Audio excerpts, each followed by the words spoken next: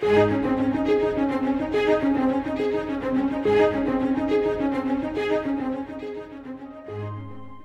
Word is an open letter to His people. The New Testament specifically is filled with actual letters to local churches. Today, on Enjoying the Journey, we open one of those letters and hear the heart of Christ for each church member. Let's join Scott Pauley now in the 10th chapter of the book of Hebrews.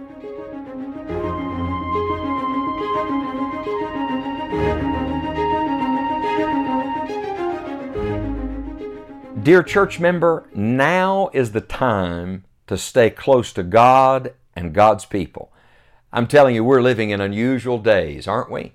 Evil men and seducers waxing worse and worse, the devil throwing everything he possibly can at the church, and I've even heard people talk about, they wonder what the future of the church is, what the future of the church will be. I can answer that question.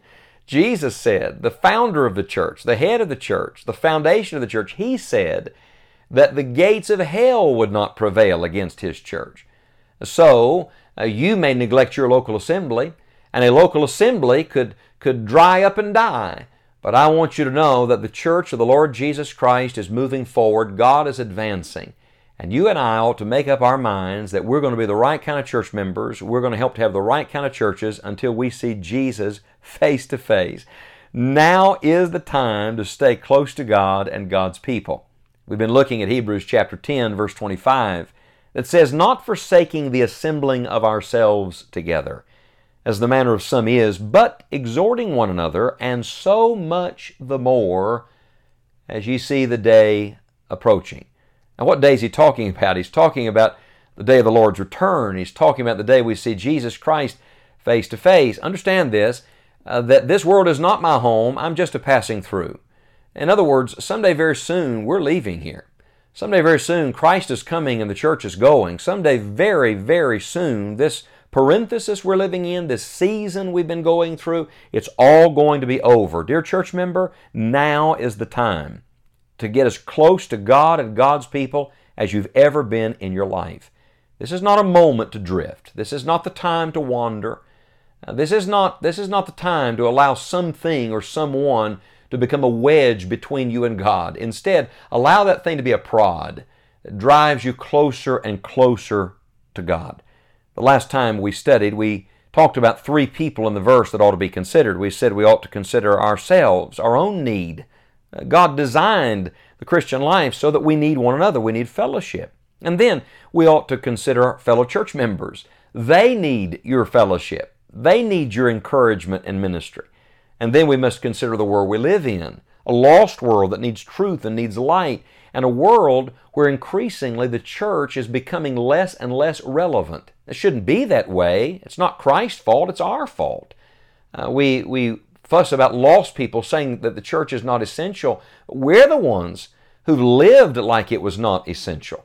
And now we live in a world filled with fighting and filled with fear. Oh, dear friend, a world filled with fear needs a church filled with faith. This is the moment for God's people to draw near to God and near to one another and say, by the grace of God, we're going to stay true till we see Jesus face to face.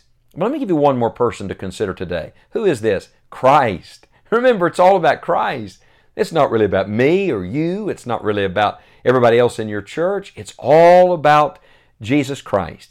He is the one who called out the assembly. He is the one who's going to call together the final assembly someday in heaven. And He is the one who said we are not to forsake the assembly of ourselves together. I repeat, dear church member, now is the time to stay close to God and God's people.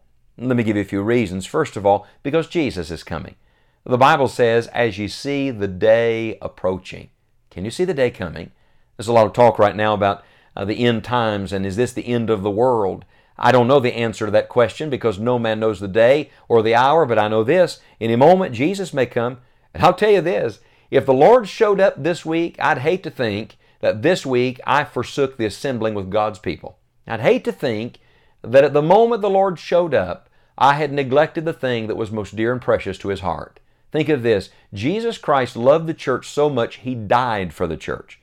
Now, if He loved it so much He died for the church, I wonder what He's going to say if we don't love it enough to assemble with the church. You see, this is our moment because Jesus is coming.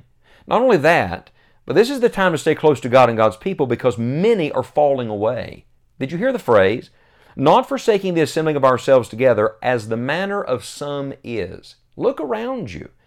Look at the neglect, the apathy, the mediocrity, the nominal Christianity, the kind of Christian faith that says, what's in it for me? And I'll attend if it's convenient. And I'll give a little money. I'll do my part. I'll be more than average, but that's enough for me. That's the manner of some. That's the world we're living in today. You know, at the end of the age, there's going to be a great falling away. I think we're witnessing much of that with our very own eyes. Are you going to be one of those? Are you going to be one of those started strong but ended weak? God in heaven, help us. I want to finish strong for the Lord. I want to cross the threshold of glory. I want to look up when the trumpet sounds, knowing that I have given my best to Jesus Christ. Now's the time to stay close to God and God's people. And then I would say to you, not only because Jesus is coming and many are falling away, but because the Lord has much more for us. Did you notice this key phrase? Not forsaking the assembling of ourselves together as the manner of some is, but exhorting one another, and so much the more. Oh, what an intensifying. So much the more as you see the day approaching. There is so little urgency today among God's people, so little fervency. This is the moment where that ought to intensify. This is the moment that the fire ought to be burning. Rekindle the fire in your own soul. Allow yourself to get stirred up about the Lord and spiritual things. And don't just get stirred about politics. Get stirred about eternal things. Don't just get stirred up about social issues. Get stirred up about spiritual realities. Are you on fire for God? God has much more for us. Did you hear the word the Holy Spirit used? He said, and so much the more.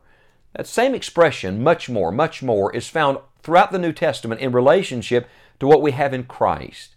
For example, study the book of Romans, another deep doctrinal book. Do you know what you find? That God gives us much more. That the Lord has much more for us. I'll tell you what I believe. I believe that God has much more for His church. That the church is ripe for revival and God is ready to do something in our generation at the end of the age that only He could get the glory for. Wouldn't that be wonderful? Do you want to see that? Are you hungry for that? Are you content with less and less, or do you want much more? The Bible says the path of the just is as the shining light that shineth more and more into the perfect day. Yes, evil men and seducers will wax worse and worse, but God never said His power would wax less and less. Believe Him for much more. The much more Christian life. The much more church. The much more gospel evangelism. Dear church member, now's the time to get close to God and God's people. Well, we've concentrated our attention these days on Hebrews 10:25. Hope you've memorized it by now. I hope it becomes a part of the fabric of your very being, your heart and your home, not forsaking the assembling of ourselves together as the manner of some is, but exhorting one another, and so much the more as you see the day approaching. Dear church member, your church family needs you now more than ever. Dear church member, there is no substitute for the local assembly of believers.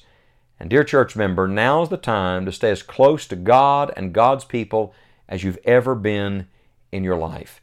This world needs a church that is alive, in tune with God, and filled with the power of the Holy Spirit. And your church needs you, and you need your church. And this is a moment when Christ can do exceeding abundantly above all we could ask or even think according to His power that works in His church, if we will allow Him to do that in us. I hope you'll make sure your life and your family is connected to a local New Testament church. And then I hope you'll determine today, by the grace of God, to be the church member that God saved you and called you to be.